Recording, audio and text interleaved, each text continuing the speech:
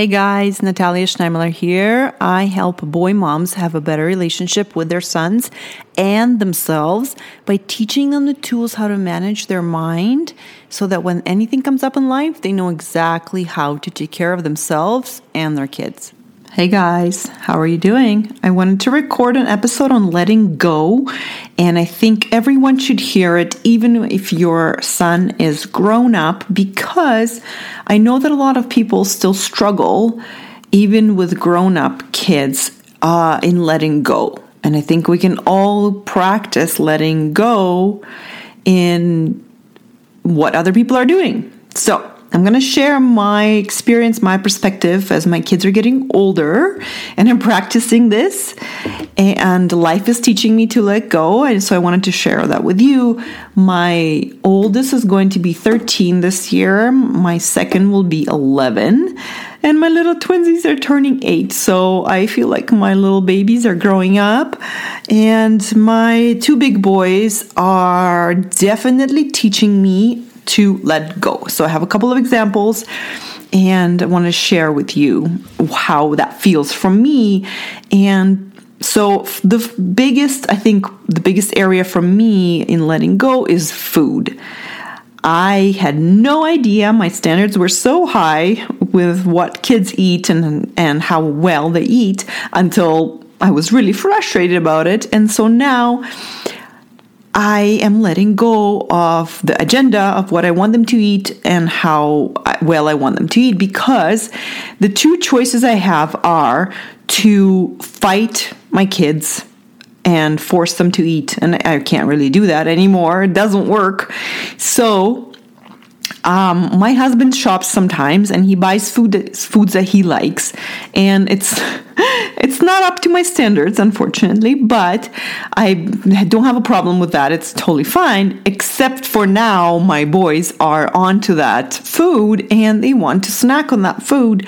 And it's totally not what I would feed my kids, even though it is delicious and I do like it, but I don't normally I don't feed myself that.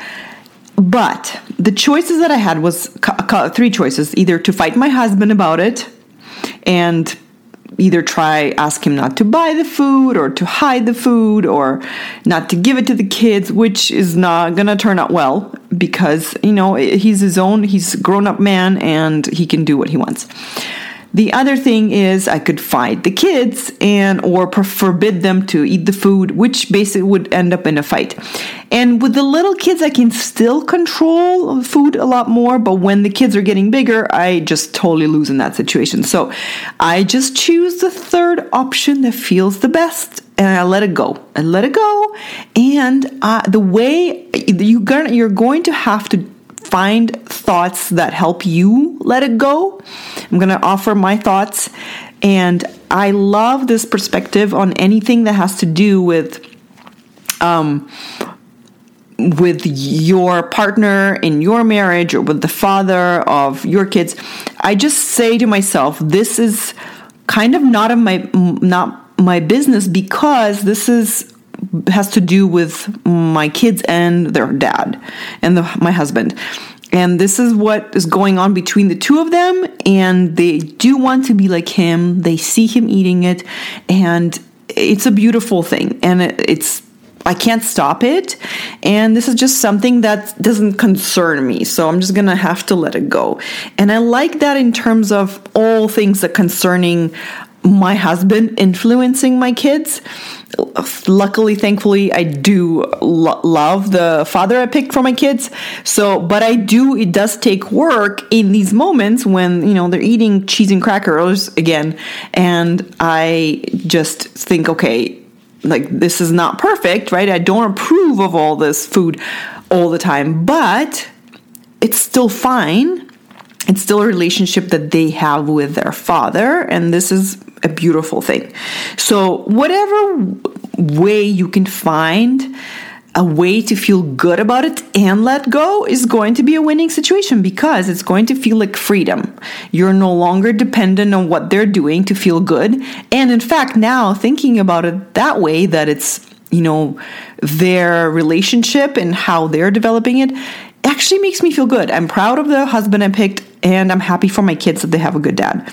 So that's a beautiful thing, but you do have to work at it. You do have to pick your thoughts very specifically, and you will have to turn a blind eye to the imperfect nutrition, right? You're going to have to pay the price for it to feel good. You're going to have to not focus on the facts. You're going to have to focus on the other facts that feel good, on the other thoughts.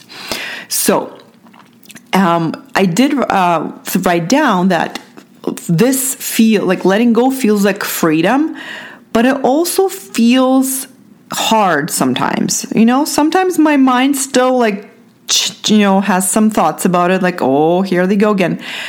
But I'm now used to answering it, right? So that's a habit that we have to develop and putting it back in its place. So it will not always feel great letting go. It will feel hard. Also, it will feel like you're failing sometimes. You're like, oh my gosh, I'm trying to get them to eat well, and what is happening right now, right? I'm not that happy about it. But it's not always going to feel great, and that's totally part of the process of letting go. It's going to feel terrible because they're not going to make the choices that you want them to make. And this is just the beginning. I know it's coming even more, right? That's why I am intentionally practicing letting go of choices that they're making, because that's the best choice that I got. Because they're going to be 14 and 15 and 16, and I'm going to need to be really good at this, and that's what I'm practicing. But mostly, it feels like the right choice that I'm making for our relationship, which is the most important in my eyes. I have to choose it over the nutrition, because fighting over that, I'm not going to win, and the relationship long term is more important to me. And of course, I do my best to have conversations about choices and food, nutrition, right, etc., as any parent would. But the episode is not about that. So the other examples that I wrote down where I'm practicing letting go, and I invite you to also kind of make a list of things that you are letting go of and that you're very good at, and you will know when you need to let go of. You will know because you're fighting a lot. Then you will know, okay, I need to let go of that. So what time my kids go to bed? Little kids, no problem. They're 7 and almost 8. They go to bed when I say they go to bed.